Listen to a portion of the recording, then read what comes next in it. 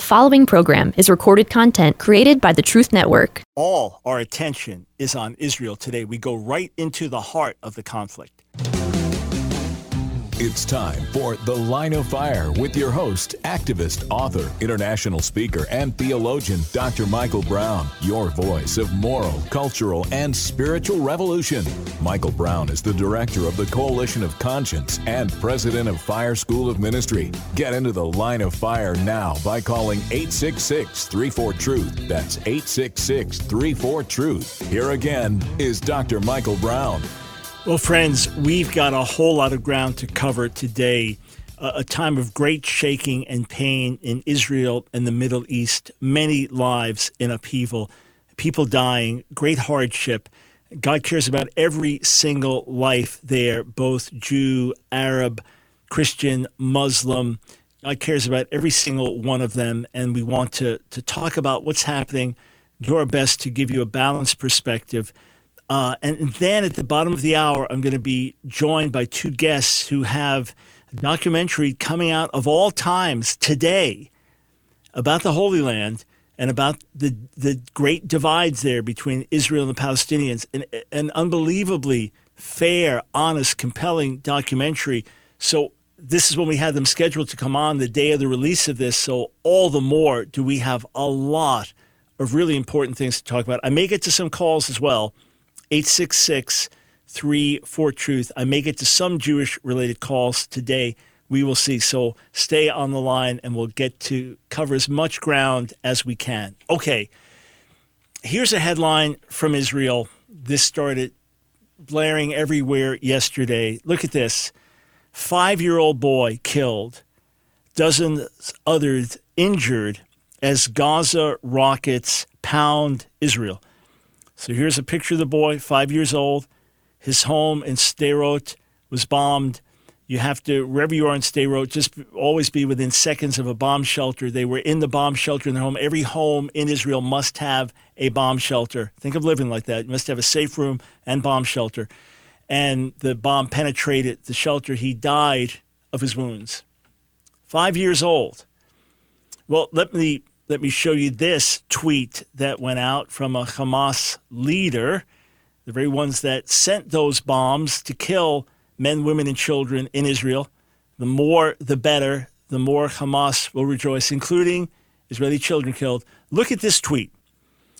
The innocent Palestinian child, Hamza Nasser, 11, was on his way to buy vegetables to his family to eat it at iftar time. So that's breaking the Ramadan fast. He was hit by an Israel rocket and died immediately. He was returned to his blind mother dead. Hamza is a martyr.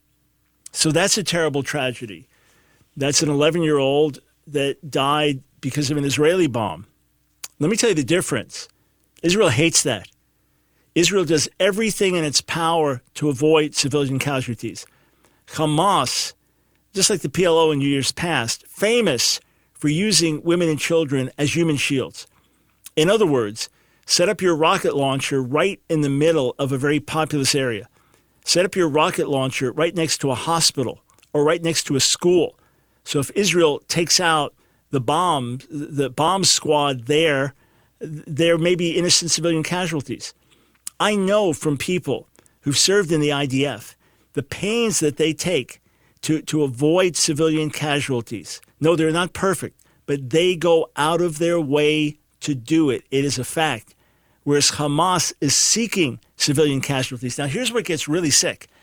And I grieve for the people in Gaza because they're not getting a fair shake. They have been raised under oppression. Hamas is the savior figure for them, trying to fight against the evil Israelis. I don't mean savior figure in a glorified way. You know what I'm saying. They're fighting against the monstrous occupation. Israel is just bad, evil, state-run TV, and the people have lived very difficult lives, high population density, massive unemployment. It's the fault primarily of the leaders, of the Palestinian leaders, be it the Palestinian Authority, be it Hamas being even worse. But here's the sickest part of it. And again, I'm not saying everything Israel does is good or right. Never said that, ever. But here's the real sick part of it. That the more civilians, the more children that die, the better it is for Hamas. I'm talking about Palestinian children, Palestinian civilians. The more that die, the better, because it makes Israel look bad in the eyes of the world. This is what we're dealing with, friends. May God save the leaders of Hamas like he saved Saul of Tarsus. May he work miracles among them. But this is outright evil. These are enemies working to destroy Israel and the Jewish people living in the land. Andrew Wang, perhaps the front runner in the New York City mayoral race right now, sends out this tweet. I'm standing with the people of Israel who are coming under bombardment attacks and condemn the Hamas terrorists. The people of New York City will always stand with our brothers and sisters in Israel who face down terrorism and persevere. May 10th. Good tweet. I agree with that. And hey, you've got several million Jews living in New York, greater New York City area.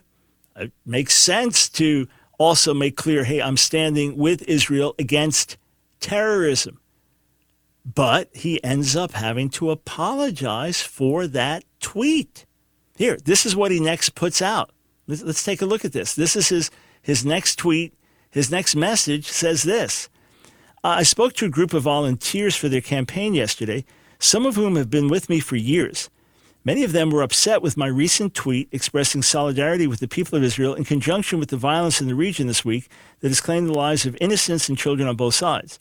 They expressed to me that they follow and support me for a number of reasons. One is that I'm a clear-headed person who follows facts. The other is that I'm a human being who stands for universal values of fellowship and goodwill. They felt that my tweet was overly simplistic in my treatment of a conflict that has a long and complex history full of tragedies, and they felt it failed to acknowledge the pain and suffering on both sides. They were, of course, correct. I mourn for every Palestinian life taken before its time, as I do for every Israeli. Suffering and pain and violence and death suffered by anyone hurt us all. All people want to be able to live in peace. We all want that for ourselves and our children. Support of a people does not make one blind to the pain and suffering of others. Again, most everyone simply wants to be able to live and pray in peace, and that is what we want as well. I join with millions around the world in praying for the current situation to be that the current situation be resolved as quickly, peacefully as possible, and with minimal suffering. For those who've spoken to me on this, thank you. Continue to believe in humanity. I appreciate his humility. I appreciate him saying he cares for all sides involved and grieves over every loss of life. Good for all of that. But don't step back from your initial tweet, because Israel's not the terrorist here. Israel's not the instigator here. Israel's not the one intentionally killing civilians here. Don't equate Israel's response to terrorism with terrorism. That would be like equating the Allied bombers trying to take out Hitler and the Nazis with Hitler and the Nazis. You don't do that. You say, no, I've heard that Israel did provoke this. Okay, let's separate fact from fiction. I want to go through an article here and just read through it. As I've looked at things, as I've analyzed things, I'd say very accurate, laid out loudly and clearly. This is from AJC Global, and the article was published May 10th, and it's titled 4 Myths and Facts About the Violence in Jerusalem. All right? Andrew Yang said when I looked at it, I was looking at my outline in front of me. Sorry about that, folks. And I said, boy, name that looks funny to me is just on my outline in front of me. So I should have corrected it. My bad there. So my apologies for getting the name wrong. Okay, 4 myths and facts about the violence in Jerusalem.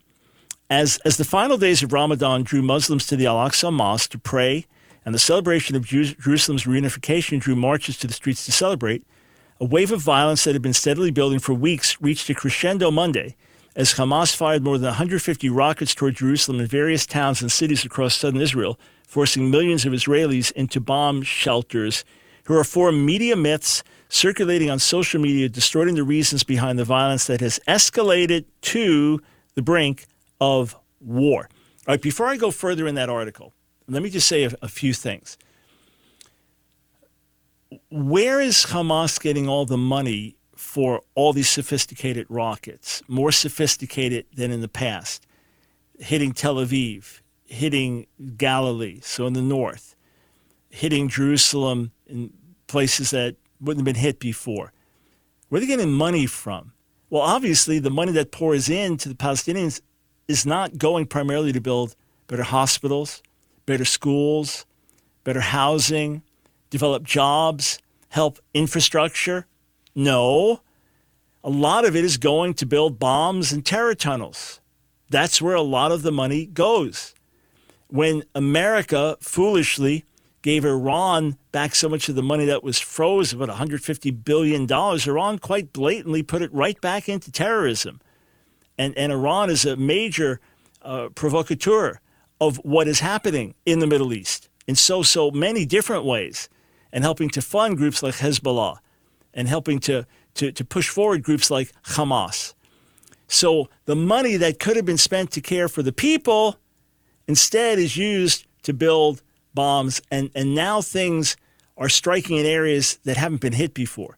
So it is all the more a frontal assault on Israel and the Jewish people, and a provocation that Hamas, in many ways, had been waiting for. And apparently there is division among Israeli security and army and different ones, government, as to how far Hamas would go. But Hamas went way further than some were expecting. Some are predicting it within the government. Some it's further than what they were expecting, worse than what they were expecting. And Israel now, even though the nation is divided with the elections and all of this, and Netanyahu was unable to form a new government, and others were going to try to form one, and a key party to bring in was going to be an Arab party, right now the nation's pretty much to say to Netanyahu, or get the job done now. At least not for a new government, but right now get the job done.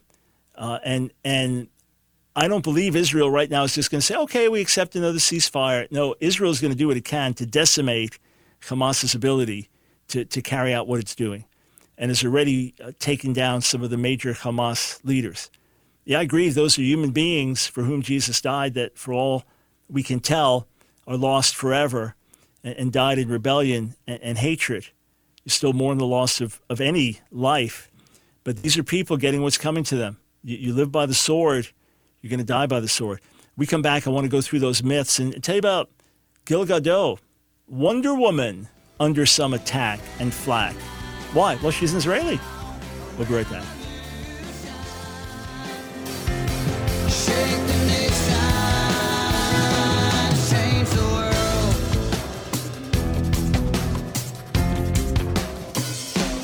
Change the world.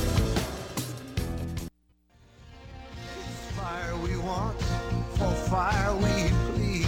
Stand in the fire. It's The Line of Fire with your host, Dr. Michael Brown. Get into the Line of Fire now by calling 866-34-TRUTH. Here again is Dr. Michael Brown.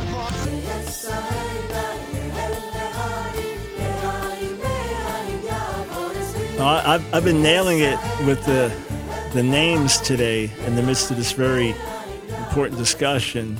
Yeah, it's a typo on the outline I was handed. It said Wang instead of Yang, but I should have corrected that. I know the man's name. And then Gal Gadot.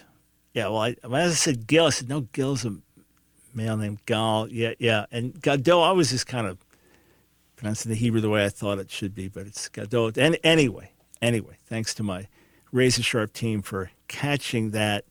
Back to the stuff that really matters. Let's take a look at this article about some of the myths about what's happening today and what provoked this. All right, so myth number one, Israeli police have launched an assault on the Al-Aqsa Mosque at the end of Ramadan. That's a myth. Fact. The violence we're seeing is the result of Palestinian incitement, not Israeli aggression.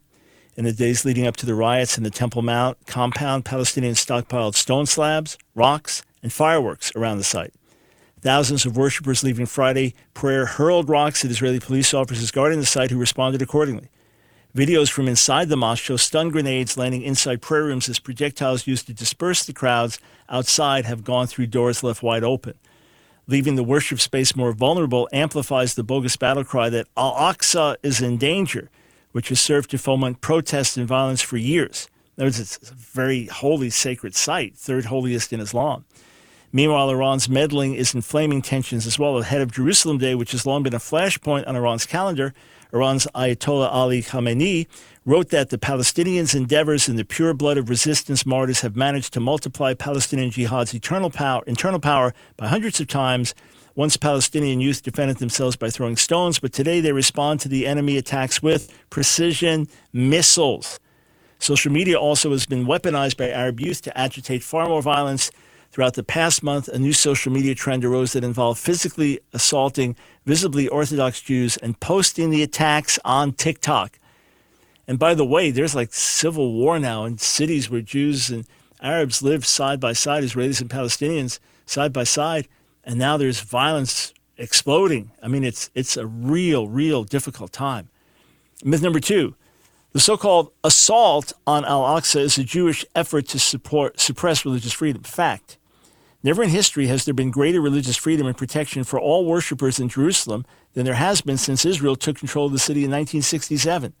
When Jordan ruled the city, Jews were denied access to the Western Wall and to the cemetery on the Mount of Olives, where Jews have buried their dead for more than 2,500 years. Nearly 60 synagogues were destroyed or turned into stables or chicken coops, and Jewish tombstones were ground up and used to pave roads. Jordan also passed laws that banned Christian institutions from acquiring real estate and limited how many Christian schools could open. After the 1967 war, Israel abolished all of Jordan's discriminatory laws and made it illegal to restrict access to sacred places. Israel also entrusts the oversight of the holy places to their respective religious authorities. For example, the Muslim Waqf oversees the mosques on the Temple Mount, while Israel oversees security. Now, here's another big one. WWE wrestler on SmackDown, wrestles by the name of Sami Zayn. He tweeted out, let me get this. A friend just sent this to me. Let me just read this to you, then we'll go back to, he tweeted out this saying, let me get it. There is no viable moral defense for stealing people's homes based on their ethnicity. So what's that charge about? Okay, let's go back to the article. This is myth number 3. The eviction of 30-plus families from their homes in Sheikh Jarrah, a neighborhood in East Jerusalem, is an example of ethnic cleansing. You probably heard that. It's everywhere. Fact. First of all, the case centers on 6 families, so not 30. Second, the Israeli Supreme Court hasn't ruled on whether the landowners can evict the families who have been at-will tenants on the land since the 1980s. But rather than wait for a court decision, Palestinians have made the families cause celebs, inciting violent clashes with Israeli police and Jewish extremists. The dispute in Sheikh Jarrah originated in 1876 when the land, which houses the tomb of a revered Jewish high priest from antiquity, was under Ottoman rule. That year, Palestinian landowners sold the land to 2 Jewish trusts. Jordan captured the plot in the Arab-Israeli War of 1948 and built dozens of homes there to house Palestinian families who had fled from what became Israel. After Israel captured East Jerusalem in 1967, Jews were allowed to reclaim property that was under Jewish ownership before 1948. The Jewish trusts resumed ownership of the homes on the lot, but later sold it. The new landowners have tried to evict the residents ever since. Now the issue lies with the Israeli Supreme Court and Israel's Attorney General. The court had urged the parties to try to reach a compromise last week, but the Palestinian residents refused. A hearing slated to take place this week was postponed at the Attorney General's request in order to avoid further inflaming tensions in the city. That's the truth about the so-called ethnic cleansing. That's the story. There is no ethnic cleansing. This is a decades-long legal battle. But who cares when you can inflame hatred against the Jewish people with a single tweet or with a single piece of misinformation? Last myth number 4. This violence is all about sovereignty, the battle over the sovereignty in Jerusalem, and this goes through the reality there, what's actually happening, what the real issues are. But it is not that, in short, the conflict over Jerusalem is fueling only part of the tension. The internal rivalry between 2 Palestinian political parties, Hamas and Fatah, and Palestinian Authority President Mahmoud Abbas's decision to yet again postpone elections also explains some of the violence because Hamas doesn't have a strong presence in Jerusalem. The terrorist group has co-opted this conflict and enlisted Palestinians in Jerusalem to help reach their goals. But hey, why worry about facts when you can inflame hatred against Israel and the Jewish people? Okay, check this out. Breitbart, so strongly conservative website, Breitbart.com. Look at this series of headlines there from today. Riots in Israel. Shouts of Allahu Akbar as Jewish man stabbed.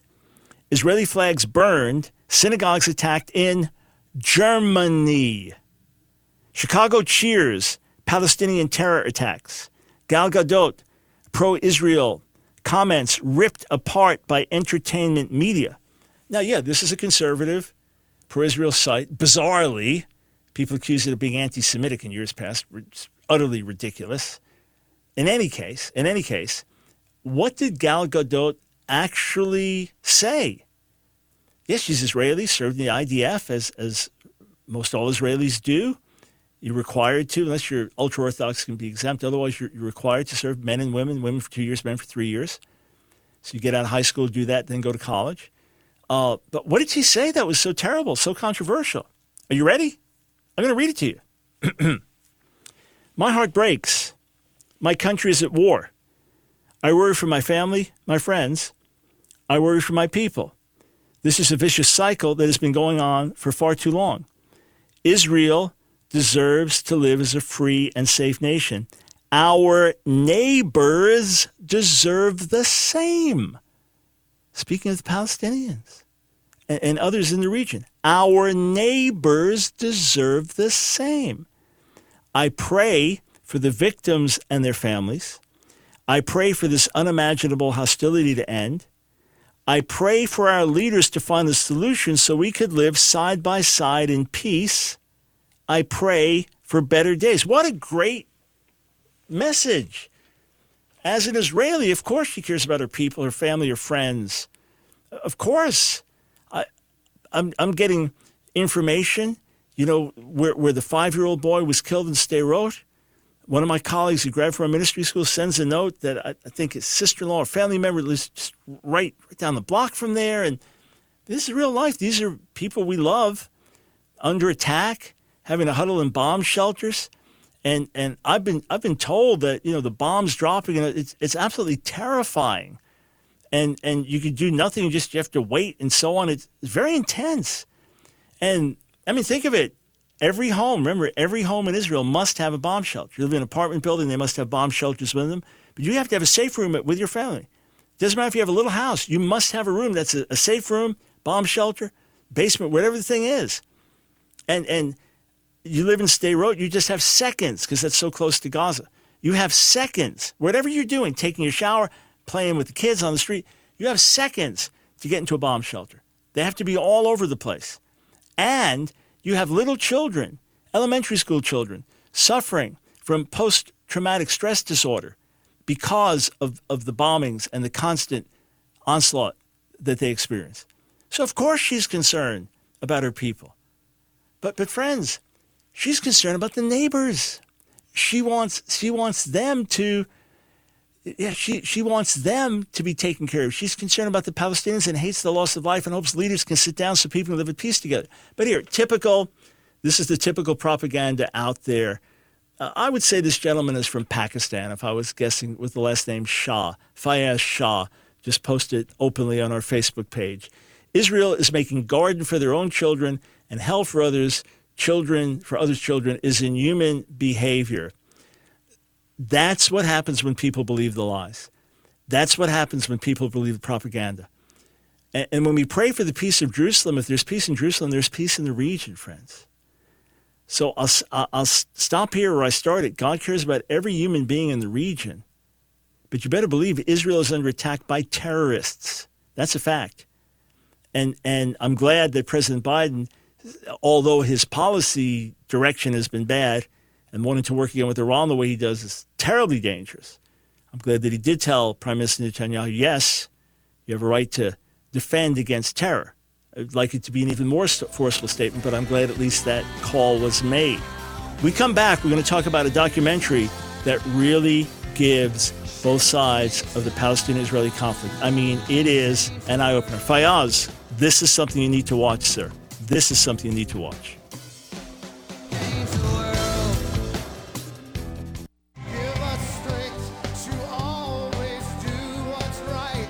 It's The Line of Fire with your host, Dr. Michael Brown, your voice of moral, cultural, and spiritual revolution. Here again is Dr. Michael Brown.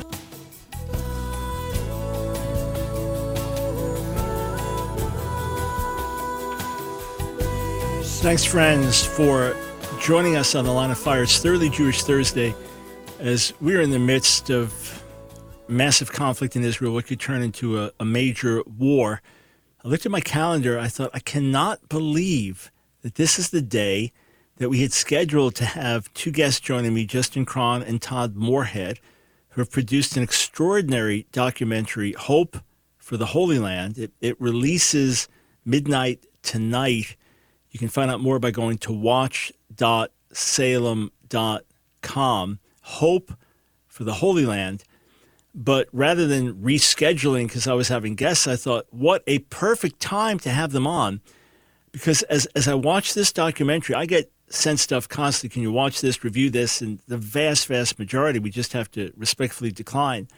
But I watched this whole video, and I was stunned by how fair it was and how it really got you into the heart of Palestinians and how they view Israel. Israelis, how they view the Palestinians, and how they see the conflict, and the conclusions they came to, I thought were so powerful. So, Todd, Justin, welcome to the broadcast. Thank you, Dr. Michael. Brown. How are you? Great, Yeah, and we you. almost nailed it with both of you at the exact same time. Next time, I'll talk to you one at a time. Almost got that perfect. So let's just first, very quickly, because I want to focus on this documentary, and then get your comments on how it can help in the midst of the conflict today, especially Christians around the world watching and trying to figure out how to sort this out. So go with each of you, but Todd first, then Justin. How is it that you got such a burden for Israel, for the Holy Land?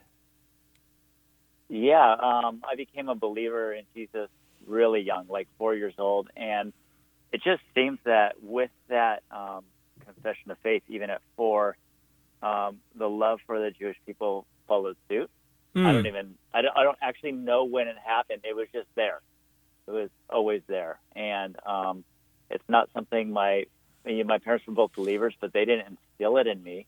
I just think it was a God-given thing, and I thought every Christian had the same love for the Jewish people in Israel. Turns out that's not the case. So it was just something in your heart from a little boy. Interesting. All right, Justin, how did you develop this love for Israel, the Jewish people, the larger region? Yeah, well, for me, I come from a Jewish background. I'm a Jewish follower of Jesus. And so like you've probably heard before, Michael, you can take the Jew out of the land, but you can't take the land out of the Jew.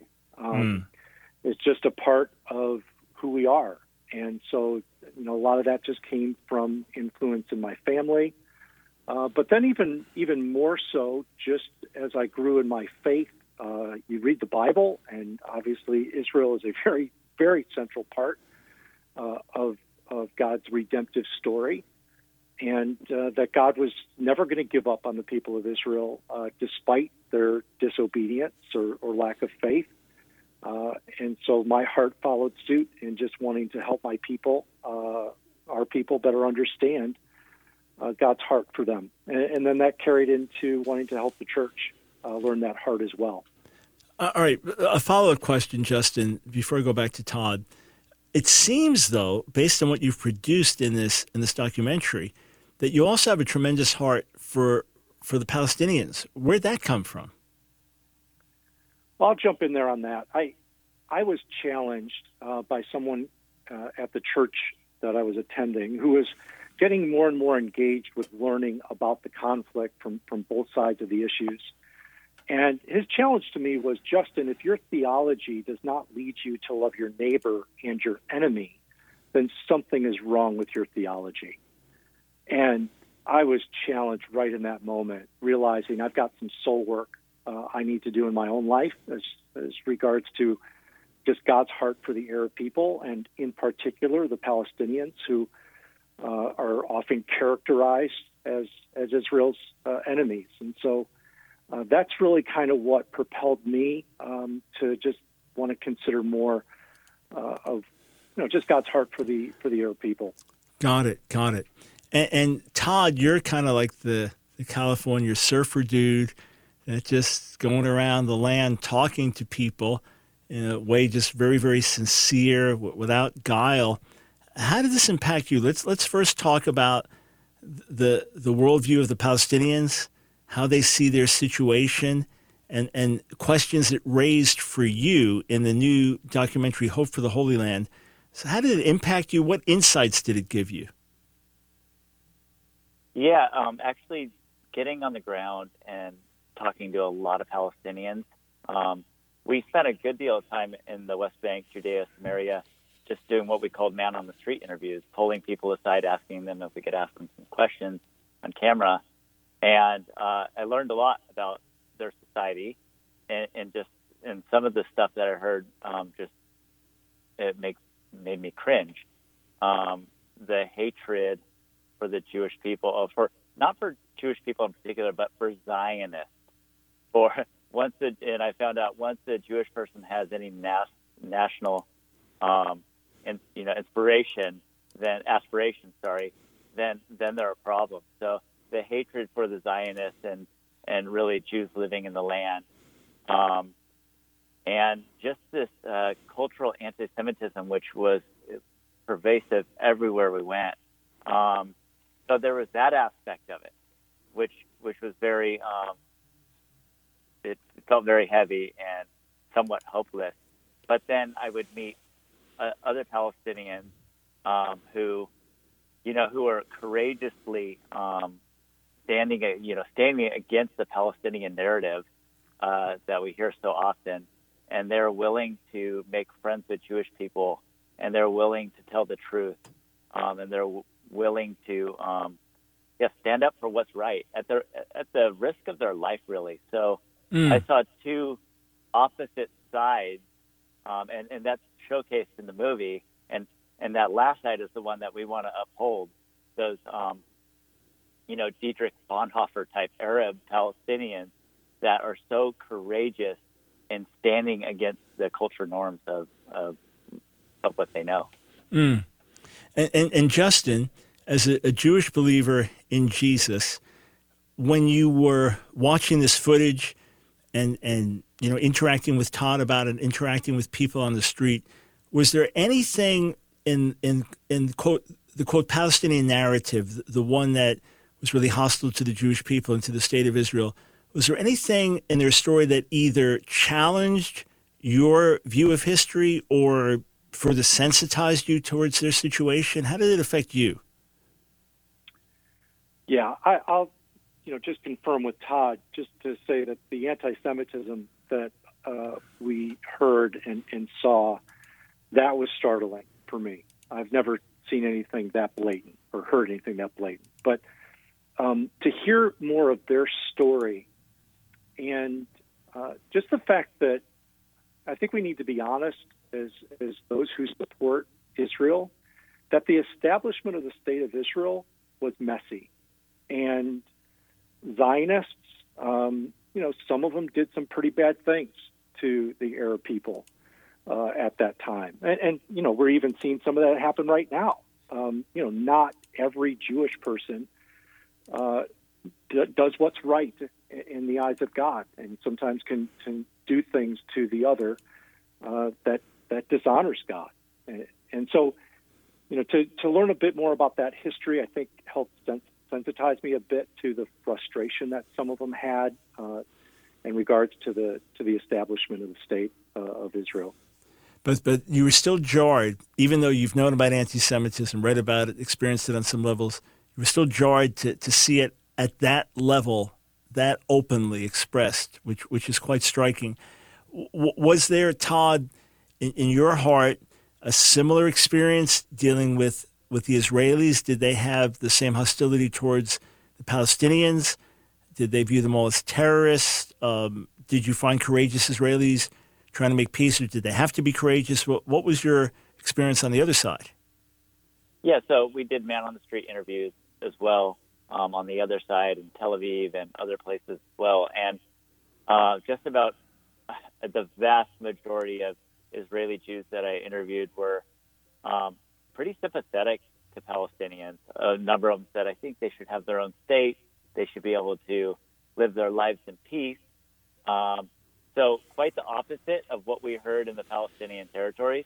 And even with the settlers that I met, I didn't hear any hostility towards Palestinians. They really wanted to be neighbors. And actually, these settlers were neighbors. They were the ones with the most relationships with Palestinians out of all the Israelis that I met. And of course, that, those are the ones I met. And we know there's fringe elements where there's racism and hatred on the Jewish side as well, like Justin said, but not the ones that I met. And we didn't cherry pick them. We just did man on the street interviews. That's just what we found out. Yeah. So, friends, again, this is a documentary that will give you insight into both sides. I mean, you'll watch it and you'll think, wow, they really got this. They really understand. And you'll see as Todd's talking, he's not arguing a point. He's asking questions and probing. But in the end, it seems clear that one side really wants peace in a way that the other doesn't. We've got to go a lot deeper. By the way, if you're watching, we've got two different faces coming up as our guests are speaking, and if one gets confused with the other, the voice remains the same, so we're good there. But Justin, what's the best way? I mentioned one website, but the simplest way for people to find out how they can rent this or buy it or perhaps show it in their churches. What's the best website to go to? Yeah, go directly to the film website, which is hopeintheholyland.com. And hopeintheholyland, not for, hopeintheholyland.com. All right, I'm typing it in now, hopeintheholyland.com. And yeah, there we are, delving beneath the surface of the Israeli-Palestinian conflict. Yossi Klein Halevi, author of Letters to My Palestinian Neighbor, said this beautiful, politically nuanced and morally sensitive film models the approach to the Palestinian-Israeli conflict that I'd long hoped to see among Christians, an open heart to the two indigenous, traumatized peoples of the Holy Land. Friends, if you care about Israel and you care about the Palestinians, it's really must watch. I was blown away by what I saw. We'll be right back.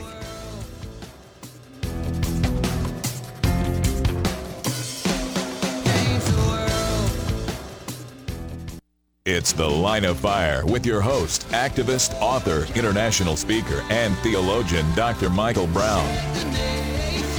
Your voice of moral, cultural, and spiritual revolution. Get into The Line of Fire now by calling 866-34-TRUTH. Here again is Dr. Michael Brown.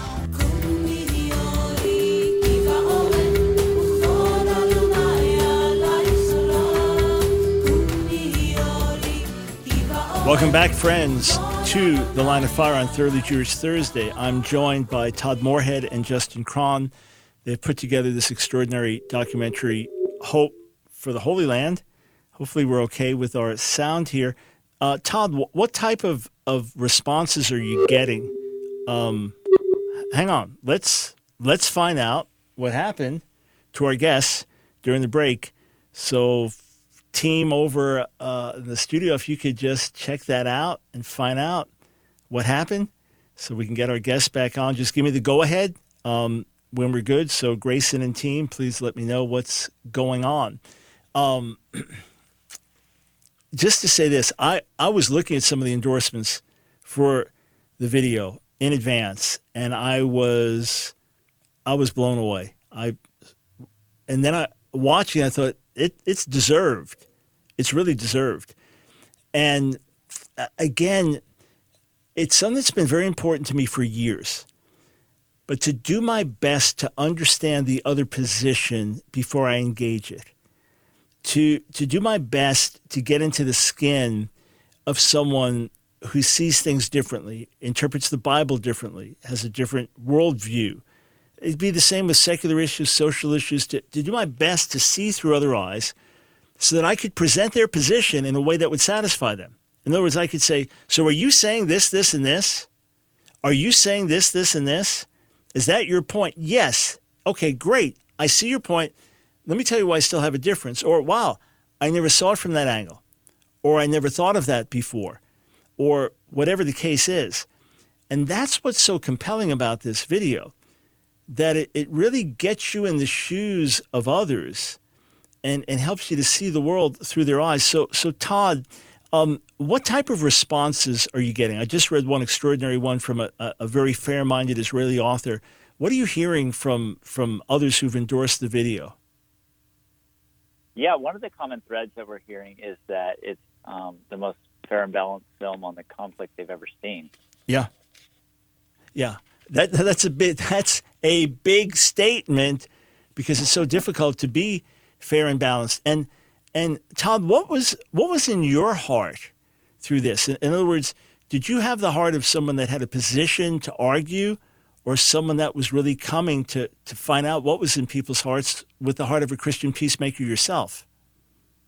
Yeah, I for the most part, I had the heart of somebody who was on the kind of exploring, on a journey of discovery. The only time, and especially during those man on the street interviews and all the people I met, the only time I felt like I had a little more of my guard up was when I had an interview with a Palestinian liberation theologian, and it was there's so many challenges. Yeah, I think you probably know what I'm talking about, because you've been in that situation at Christ's Checkpoint. There's so many challenges with the theology that I could have argued virtually every point, and I had to just breathe and let the guy talk for himself and let people listen. And my main job was not to confront some of these things, but for the most part, it was a heart of going to learn, hearing people on the ground. Yeah, and I could see even during that interview, you didn't come in expecting to hear those reinterpretations and misinterpretations of the Bible, and yet here they were coming up lately. But still, you spoke in a civil way and got the information, and it's just there for people to evaluate. Justin, as we go back to you, what's your hope? You made this especially for a Christian audience. Christian evangelicals have been the greatest friends of Israel in decades, and yet much of the younger generation coming up has different values. Much of the college campuses where they go to study have different values. Is your goal to get everyone to become a Christian Zionist by watching this? What's the goal of the video from your viewpoint, Justin? Yeah, I mean, if you're a follower of Jesus, I definitely want you to be a Zionist. I definitely want you to support Israel's right to exist. And what is that? That's about a Jewish self-determination within their ancestral homeland. I think every Christian should support that. So if we understand Christian Zionism as that, then yes.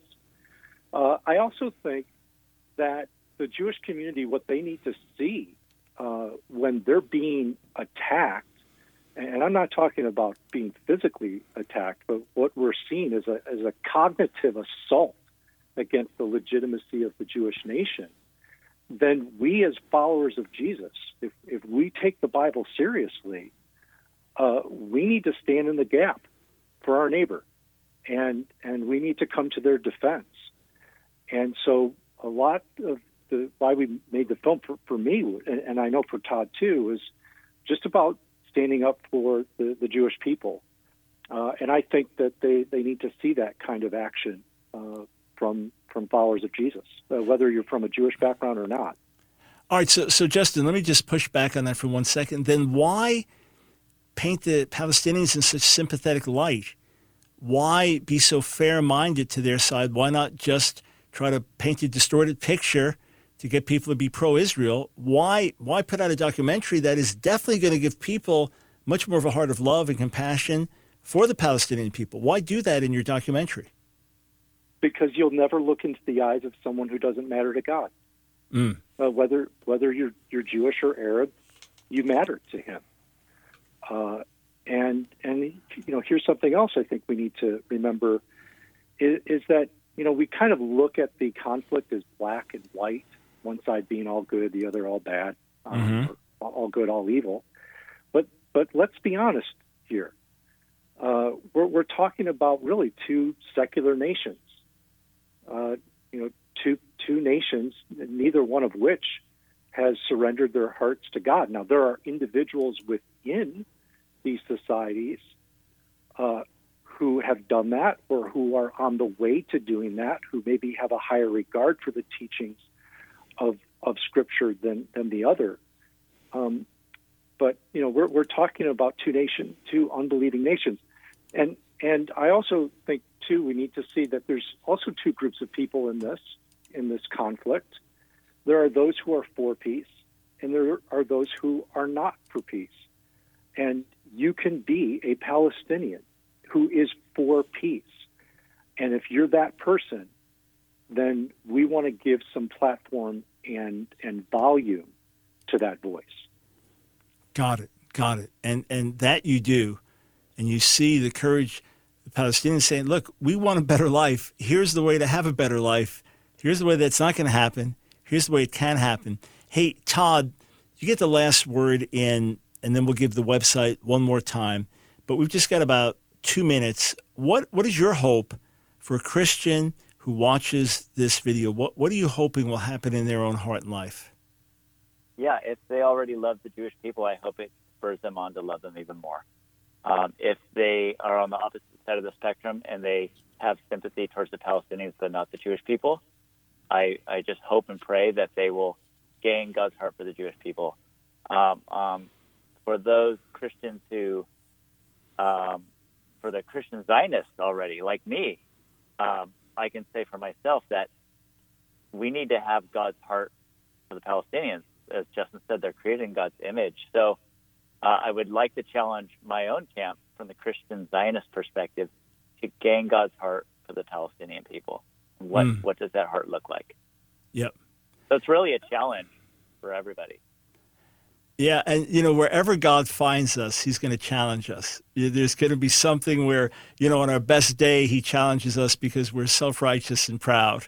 And in our theological orthodoxy, he challenges us because we've grown spiritually cold. And in our spiritual passion, he challenges us because we forgot about our neighbor while loving God. There's always something, some blind spot. And again, that's honestly, I can say it is the most balanced presentation of the conflict in Israel, in the Holy Land, that I've yet seen. So, hopeintheholyland.com, correct?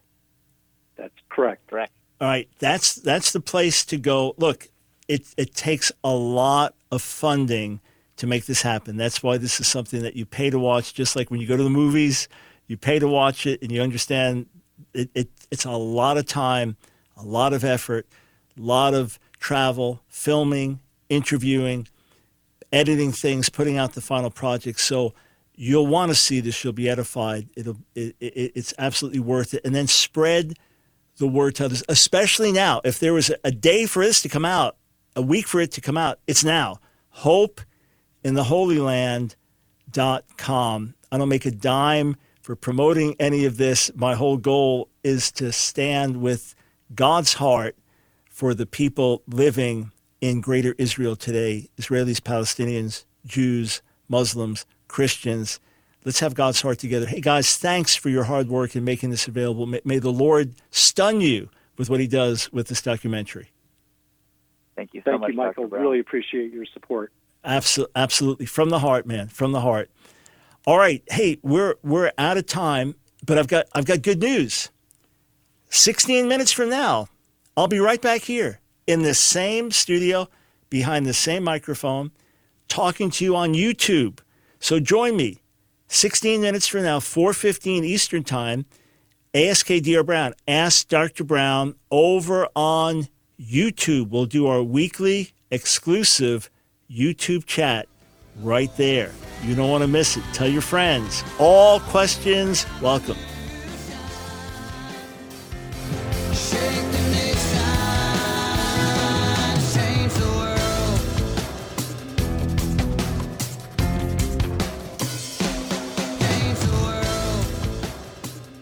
Another program powered by the Truth Network.